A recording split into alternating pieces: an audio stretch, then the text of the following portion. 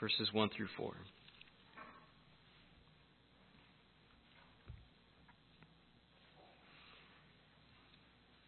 Children, obey your parents in the Lord, for this is right.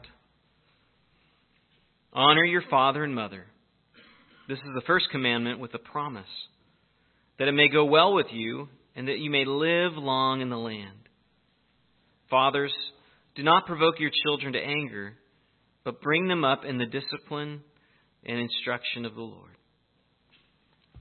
Please pray with me once again.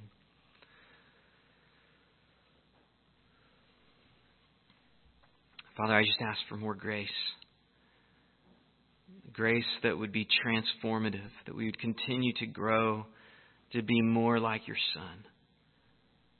And how we love one another as members of the body of Christ, husbands and wives, parents and children.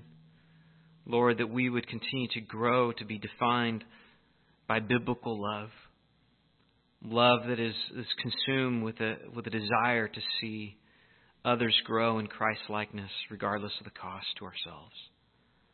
And Lord, that such a transformation cannot be manufactured just by discipline or by study. Lord, we need grace. We need spiritual power. And so I pray that you would bring it. You would give it to us so that we might honor you as you deserve to be honored, specifically in our families. And I pray that you would specifically even work through your word this morning in this text. We pray these things in Christ's name. Amen. Well, this morning I want to wrap up the series on the biblical family, which we started a few weeks ago. Although there's much more that could be said, this is not meant to be an exhaustive study of what the Bible says regarding relationships within family members. It's just really driven by a desire the elders had to want to just ground us again in biblical principles for what God says our families should look like. And we believe, of course, that our families can improve, but we wanted to focus particularly on families for a while because we see the strategic importance of having spiritually healthy families. When families are spiritually healthy and strong, then the church is really spiritually healthy and strong. We are what we are within our families. That's true of us as individuals, but it's also true of us as a church. We're no more strong as a church than our families are spiritually strong. And I think also the spiritual health of our families is also the best evidence of the truthfulness of God's Word and the power of the gospel. Albert Martin, famous Baptist pastor, wrote this a few years ago in Banner of Truth magazine. He said, "If people look to the homes of Reformed Christians and see there's a structure of order and a cohesion and a respect for authority that stands out in direct contrast to the shoddiness and shallowness of the man-centered kind of thinking that has permeated our churches, it will be one of the most powerful arguments for the truths we claim to believe, and one of the most effective ways to shut the mouths of our gainsayers. But without it, dear fellow ministers of the gospel and fellow Christians who love Reformed truth, the truth of the Scriptures, much of what we say will be abortive and come to naught." In other words, what he's saying is there's no better argument, there's no better defense of the Christian faith, the realities of the power of the gospel and truthfulness of God's Word, than how that's expressed in families. When people see families live out their faith, they're compelled towards faith. Now, we've recently looked at Paul's instruction to husbands and wives, and now we want to turn our attention to children and parents. A really simple outline. First, in 3 verses, give instruction to children. And then the last verse, verse 4, gives instruction to parents. Let's look at his instruction to children first. He begins in verse 1 saying, "Children, obey your parents in the Lord, for this is right." So the instruction, quite simply, he gives to children is they are to obey. The Greek word is hupakuo, which quite simply means to do what you're told to do. So if you're told to eat your peas, you eat your peas. If you're told it's time to go to bed, you go to bed. This instruction puts the authority in parent-child relationships squarely on the shoulders of the parents. They're the ones that God has appointed to make decisions. Now, one of the implications of this is that parents should never abdicate their authority that God gave them to their kids and then want the kids to make the decisions. Now, they can do this simply by giving options to the kids of what the kids want to do, but really this gives away their authority, and it puts the authority on the children themselves. Now, if there's a clear right and wrong way to respond to a situation, the parent needs to make that clear and instruct their child, this is the right thing to do. If a child chooses the wrong thing by refusing to obey, then they're also choosing punishment. The parent needs to discipline for them for that rebellion. The child needs to know that the parent is the one in charge, not them. That needs to be very clear. And it needs to be instilled at the earliest ages.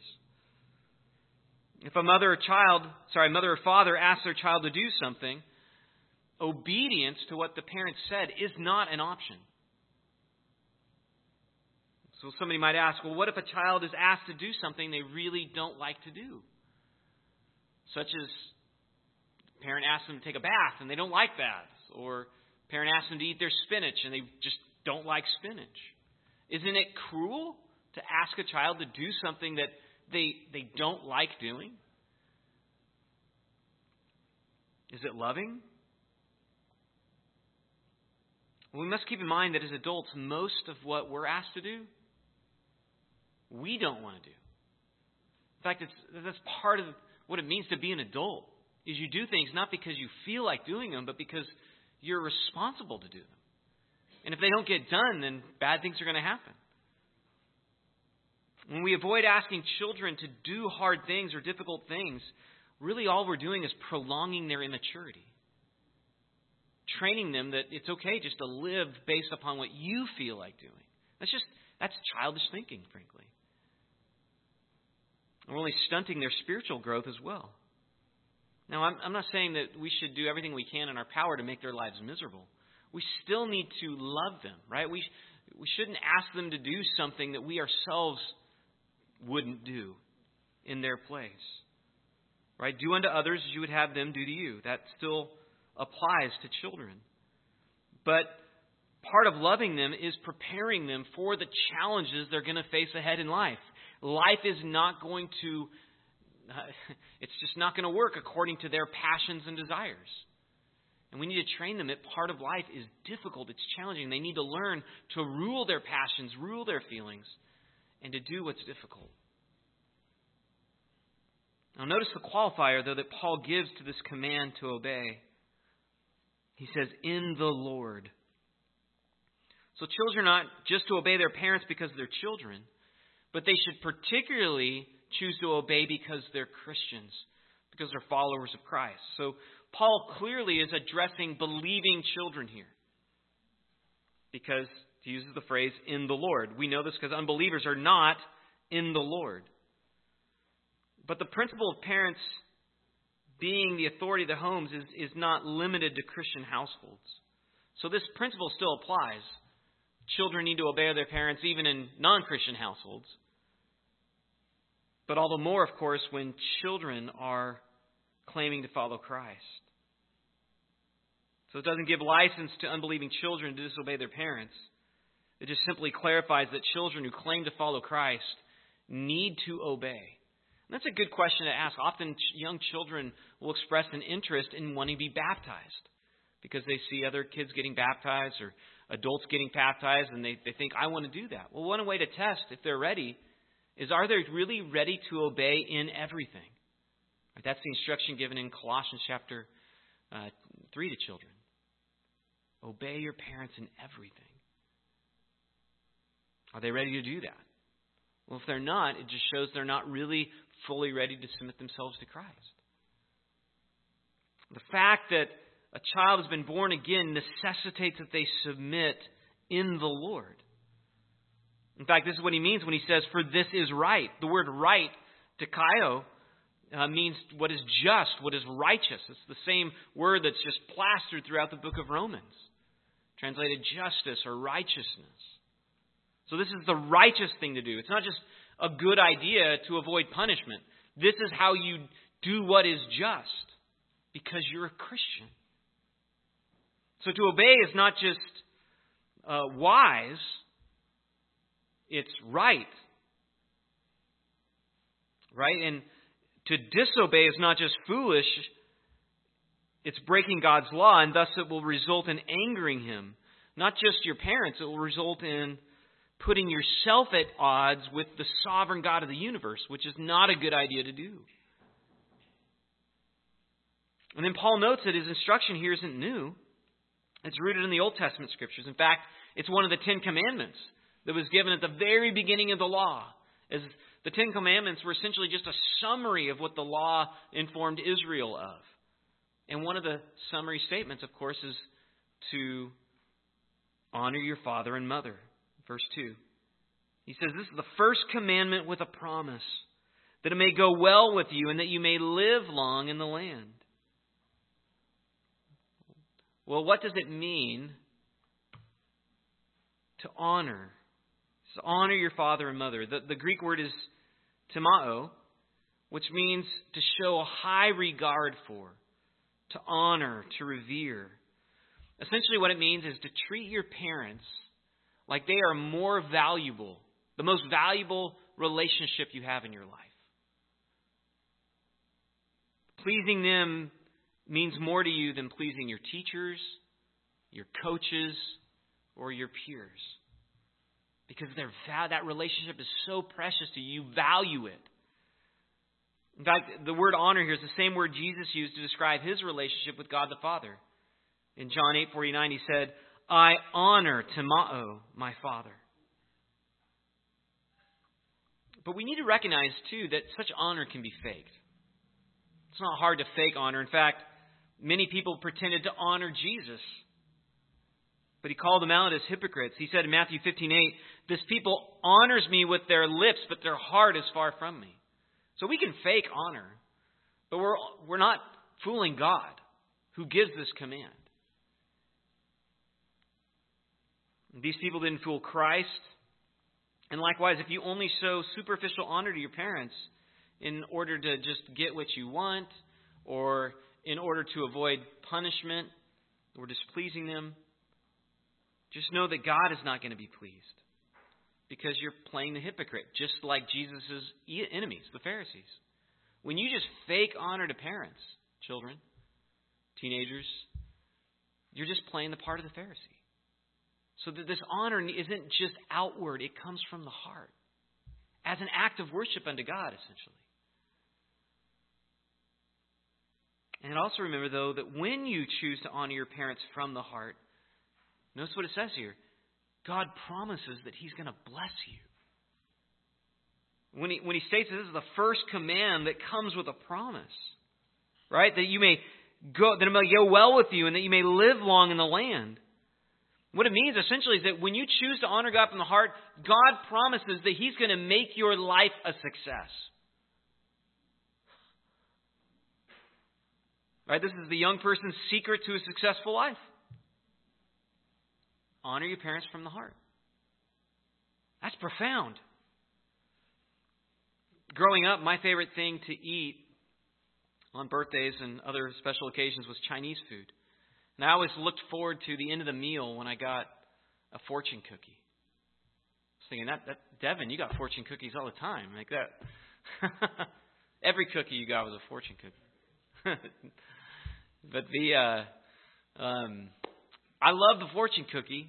I was a little bit superstitious because I wanted to find out what's my future going to look like. Am I going to have success? I kind of believed what was there in that gimmicky cookie.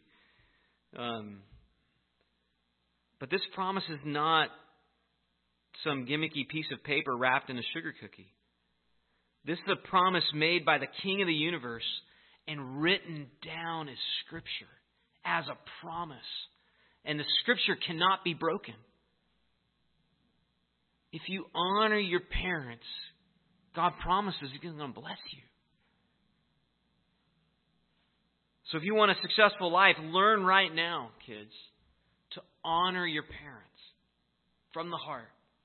And you can do this various ways by obeying them, speaking well of them, especially with your peers, not criticizing them, undermining them, making fun of them. Seek to serve them. Go out of your way to give gifts to them, especially on Mother's Day or Father's Day or Christmas. Writing them cards, encouraging them, especially when they're down. Even praising them when it's appropriate. Again, the word to honor means to show that they're valuable to you. Therefore, pleasing them is important to you. Are your parents convinced that you value them and that it's your eager desire to want to please them? That's what we're commanded to do as children. And consider also, parents, that teaching your kids to honor you isn't just self-serving. In fact, it's not intended to be self-serving. This is actually a way to prepare them to receive God's blessing. Right? If you care about your kids' success in life, you will train them to show honor to you and even to other adults.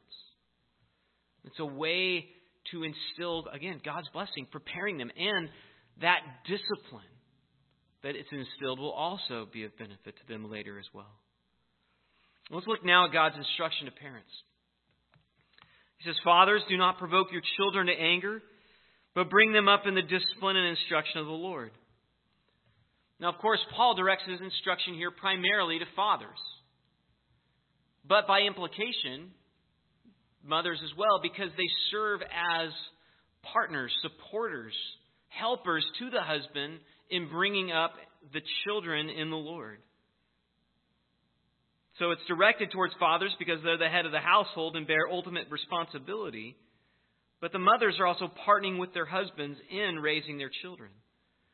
And so, therefore, in the outline, I've indicated this is God's instruction to parents, not just to fathers. And he gives two commands here to parents. He says, don't provoke them and bring them up in discipline and instruction. Let's look at that first phrase, do not provoke. The word provoke means to arouse a reaction, right? To push a person's button, so to speak. It's to prod or to irritate. It can even mean to enrage a person. Doing something that's going to get a reaction. He says, don't provoke them to anger. I was thinking, well, what does that look like? What are ways that fathers can provoke their children to anger? 10 things that I came up with.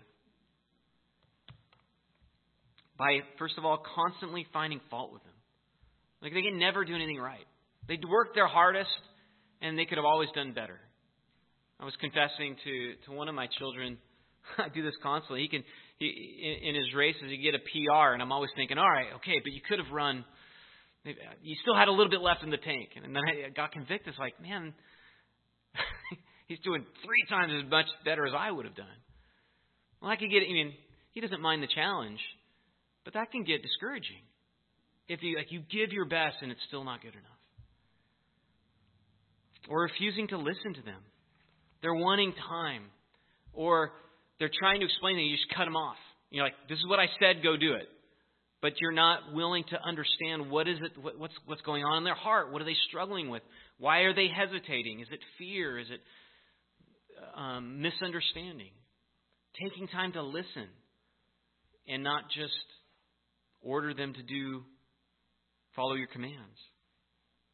Thirdly, presuming to know their motives. Right? We can easily think, well, I knew what I was like when I would say that as a kid, and therefore when my kid is doing this, I know what's really going on. When we're not the Holy Spirit, we might know our kids better than anybody, but we don't know them better than God. And we need to recognize that we miss things all the time. Just like your spouse misunderstands. If your spouse misunderstands you, and she really or he really knows you, what are the chances you are misunderstanding your kid as well? Fourthly, by failing to give clear boundaries. I think even too much freedom. Kids need to know what are the expectations so that they know when they've crossed it, they know when they're close to crossing it, or they know when they're doing what's right, what's pleasing to you. We need to make that clear.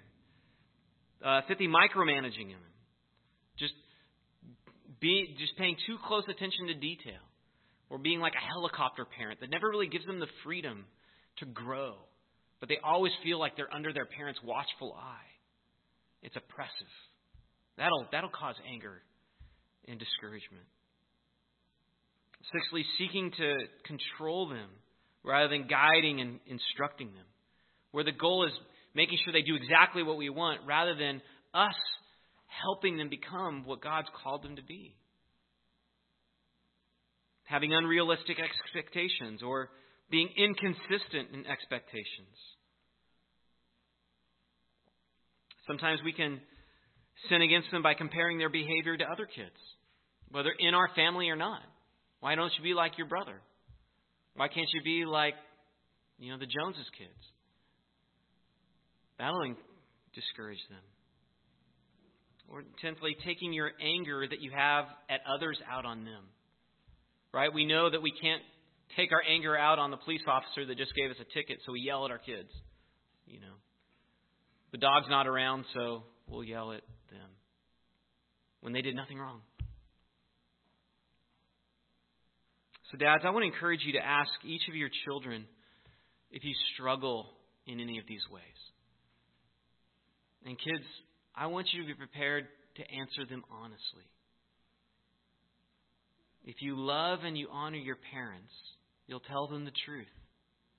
If they're doing something that's provoking you to anger, you should tell them. Even if it's hard to hear.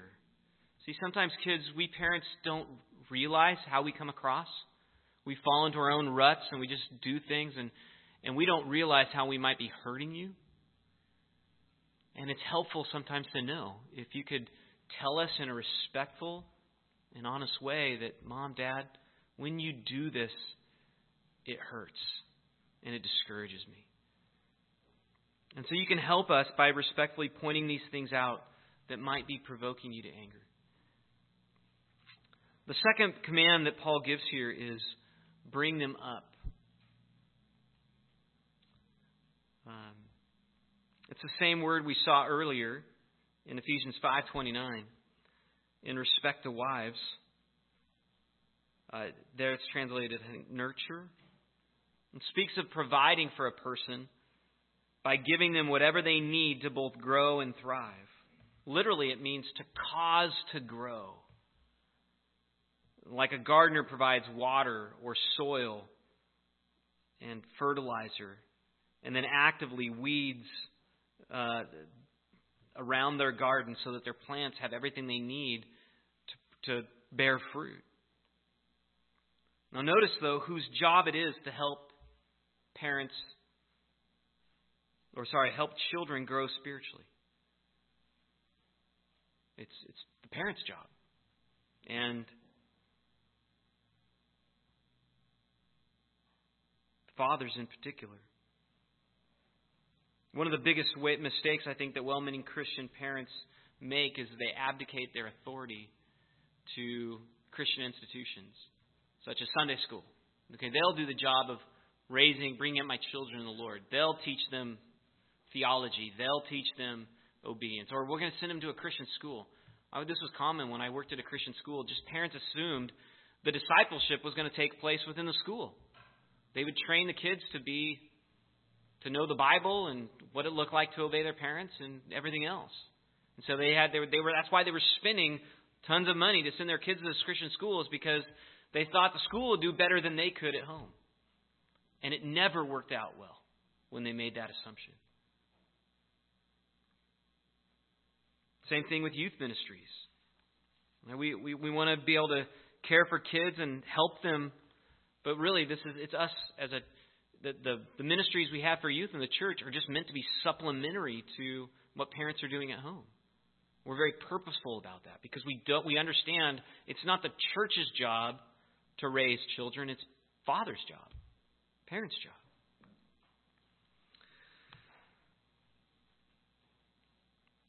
So here we have the goal of parenting, right? The goal of all the rules, the goal of instruction. And this is what being a father and mother is all about, right? To grow your children, to nurture them, right?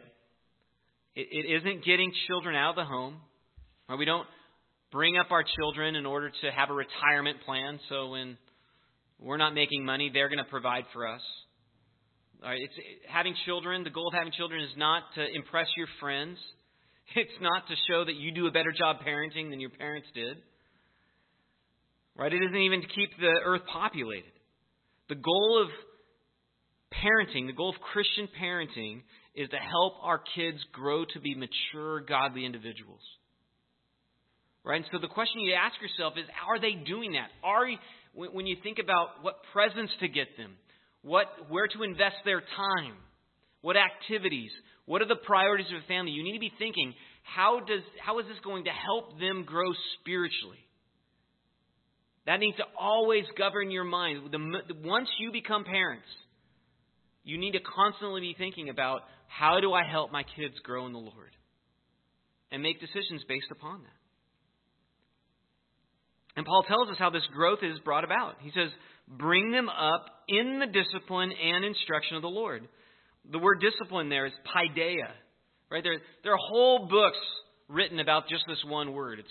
If you're involved in homeschooling or classical Christian education, you've probably come across this word. Because it's used here in the context of parenting.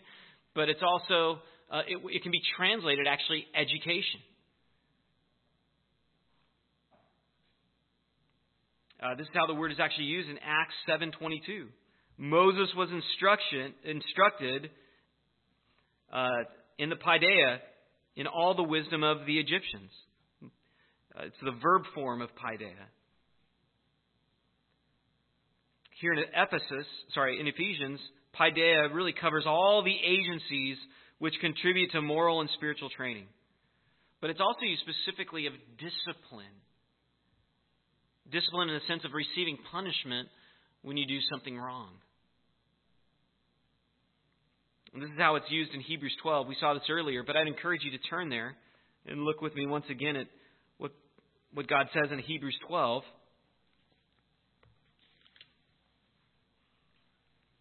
Beginning of verse 11, it says, "For the moment, all discipline seems painful rather than pleasant, but later it yields the peaceful fruit of righteousness to those who have been trained by it."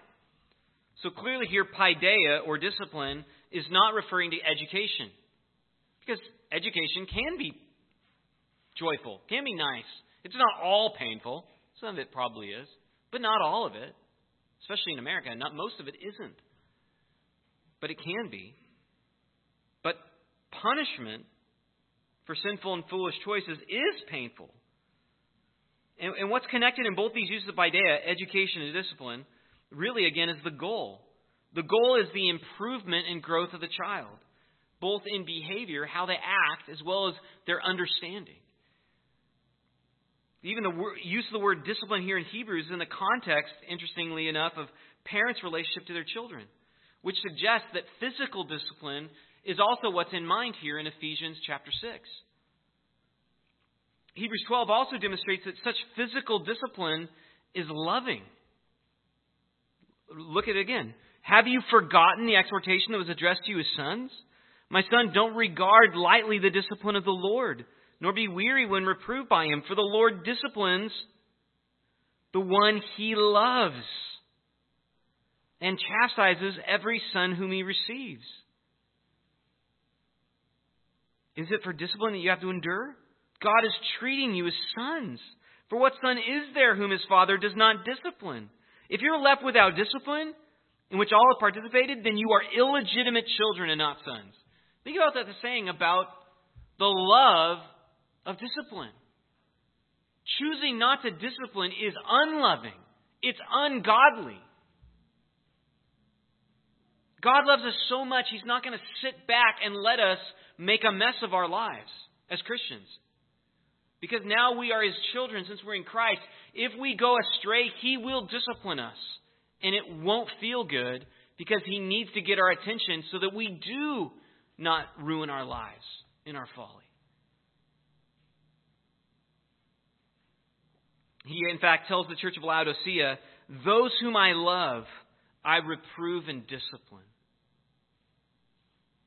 Like God shows His love for us in disciplining us. And that's why when we're disciplined, we shouldn't lose heart. We should rejoice. Our God loves us. He's not going to let me get away with my stupidity. He's a good God. And likewise, our love for our children demands that we will correct them and discipline them. Proverbs 13:24, whoever spares the rod hates his son, but he who loves him is diligent to discipline him. We show love in being diligent to discipline.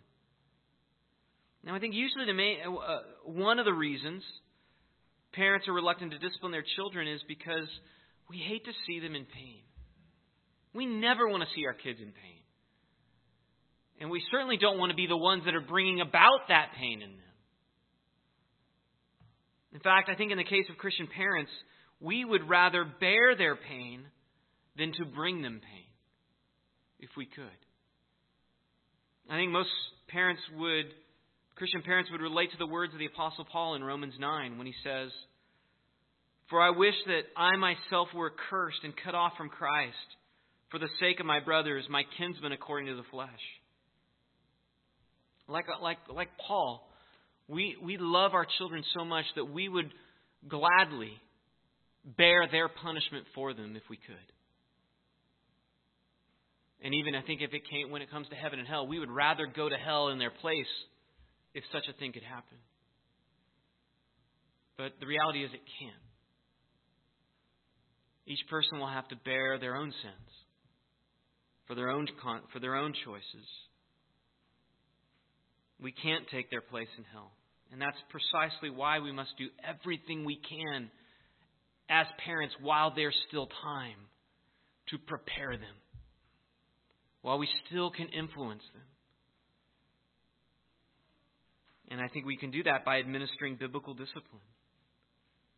Proverbs 23:13 and 14 says, do not withhold discipline from a child. If you strike him with a rod, he will not die. If you strike him with the rod, you will save his soul from Sheol. Right? The way we direct our children towards the Lord to understand their need for the Lord and to understand that sin does have painful, horrible consequences is by showing that. It's not cruelty, it's love.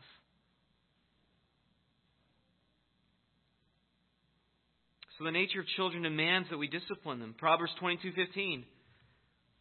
Folly is bound up in the heart of a child, but the rod of discipline drives it far from him.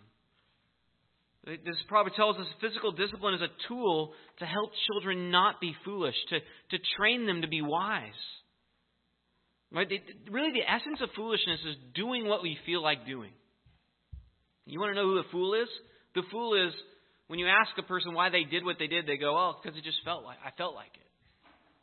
The person is saying, I am a fool. And the reason a fool doesn't listen to wisdom and instruction is because they make their decisions not based upon reason, not based upon truth. They make their decisions based upon what they feel like doing. And so no matter how many good arguments we present to them, at the end of the day, they're still just going to choose what they feel like doing in the moment. Because they're fools. And this is why you can't reason with a fool. And therefore, the best way to train them is to show them foolish decisions bring pain. Because that's what they listen to. They listen to what they feel. And so if they feel bad, if they feel pain, they realize, I don't want to do that. That brings pain. And so you're training them based upon what they will listen to. Now, the moment they're willing to listen to wisdom and instruction, and they show that by following it, by making the right choice, you don't need to discipline them anymore physically.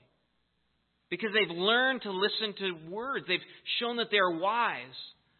But when they make choices based upon what they feel like, the rod is necessary. They need to learn to equate sin and folly with pain. So the goal of discipline is not to control them or to shame them. It's to train them not to be led by their feelings, which is what all people do naturally. In fact, most adults live that way now because they never learned to discipline themselves because they weren't disciplined by their parents or disciplined well. All right, we want to train them to be led not by their feelings but by words of wisdom. Proverbs 29:15. Flip over there. It's a good proverb. Proverbs 29:15. Proverbs says many good things to help us in parenting. It says, "The rod and reproof give wisdom, but a child left to himself brings shame to his mother." Or you let the child do what he feels like doing, it's just going to result in shame to the parent. J.C. Ryle warned his parents in his congregation by saying this. He said, "Remember, children are born with a decided bias toward evil. And therefore, if you let them choose for themselves, they are certain to choose wrong. The mother cannot tell what her tender infant may grow up to be, tall or short, weak or strong, wise or foolish. He may or may not be any of these. It's all uncertain. But one thing the mother can say with certainty: he will have a corrupt and sinful heart. It is natural for us to do wrong. Our hearts are like the earth on which we tread. Let it alone, and it is sure to bear weeds." He continues, "Beware of letting small faults pass unnoticed under the idea of it's just a little one. There are no little things in training children. All are important. Little weeds need plucking up as much as any. Leave those weeds alone, and they will soon be great." That's good wisdom. The second word Paul gives is instruction. Nouthesia, which literally means to put to mind. It's usually translated to admonish. In fact, you might have heard of the word nouthetic counseling. It comes from this word, noutheteo, which means to warn. So another way to describe biblical counseling is nouthetic counseling, because the goal of counseling is to do this, to warn people to do what is right, according to what the Scripture says, not according to what they feel like. To listen to God's Word, not their feelings, not their fears, not their lusts. In fact, one of the key verses in biblical counseling is 1 Thessalonians 5:14, which uses this word. In fact, 1 Thessalonians 5:14 is very applicable to parenting. It says this: "And we urge you, brothers, admonish the idle," that's the word there, admonish the idle, encourage the faint-hearted, help the weak, be patient with them all." That's good instruction to parents. That's what we're called to do. All those things, according to the need of the moment. And different kids are going to need different things at different times. And so here in Ephesians 6:4, Paul is instructing parents that they need to warn their children.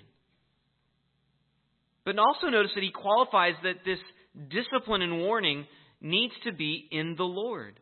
So just as children are called to obey in the Lord, also parents are called to discipline and warn in the Lord as well. So this tells us that the child's education, therefore, needs to be not just academic, but it's biblical. They need to know what the Word of God says, because your parenting needs to be in the Lord. Secondly, it also tells us that parental authority doesn't give a parent license to be a tyrant. Their instruction needs to be according to the Lord's instruction, not according to their personal preference. All right, a person who might despise dictators, such as Vladimir Putin and Mao Zedong, Kim Jong-il, Adolf Hitler, Joseph Stalin, right? The same person may demonstrate the same sick love of power and control by how they dominate in their homes. Now, they at their company, maybe they're on the low rung of the totem pole. They have no influence. And so when they come home, though, they want to exert their power and authority there, and they become tyrants.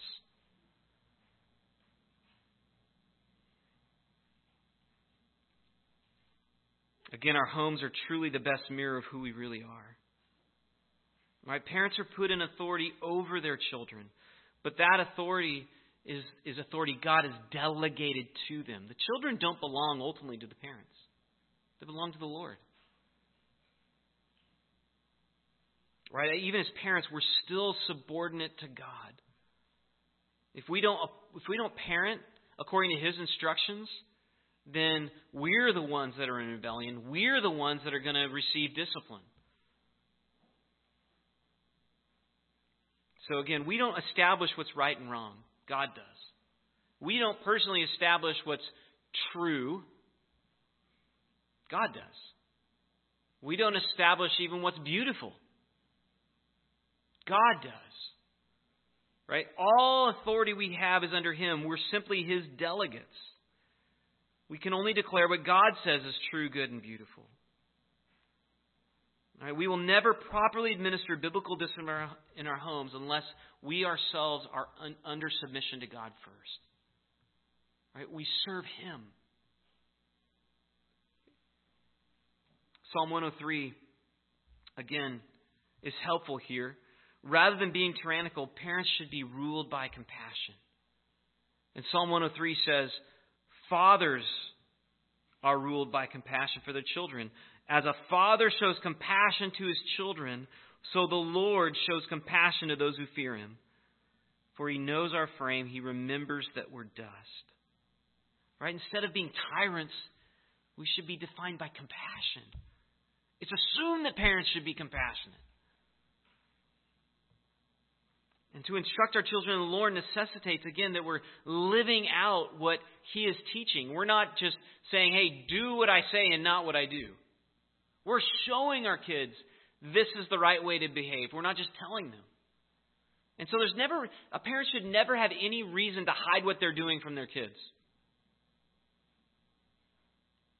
There should never be a sense of shame. Because they're examples. J.C. Ryle said, instructions and advice and commands will profit little unless they're backed up by the pattern of your own life. Your children will never believe you are in earnest and really wish them to obey you, so long as your actions contradict your counsel.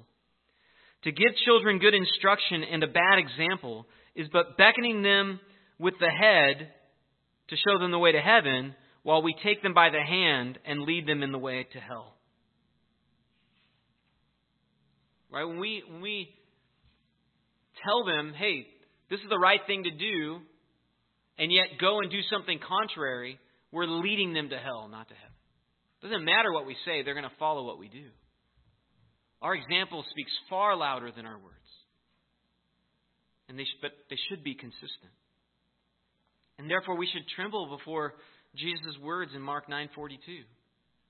When He says, whoever causes one of these little ones who believe in me to sin, it would be better for him if a great millstone were hung around his neck and he were thrown into the city. This isn't a joke.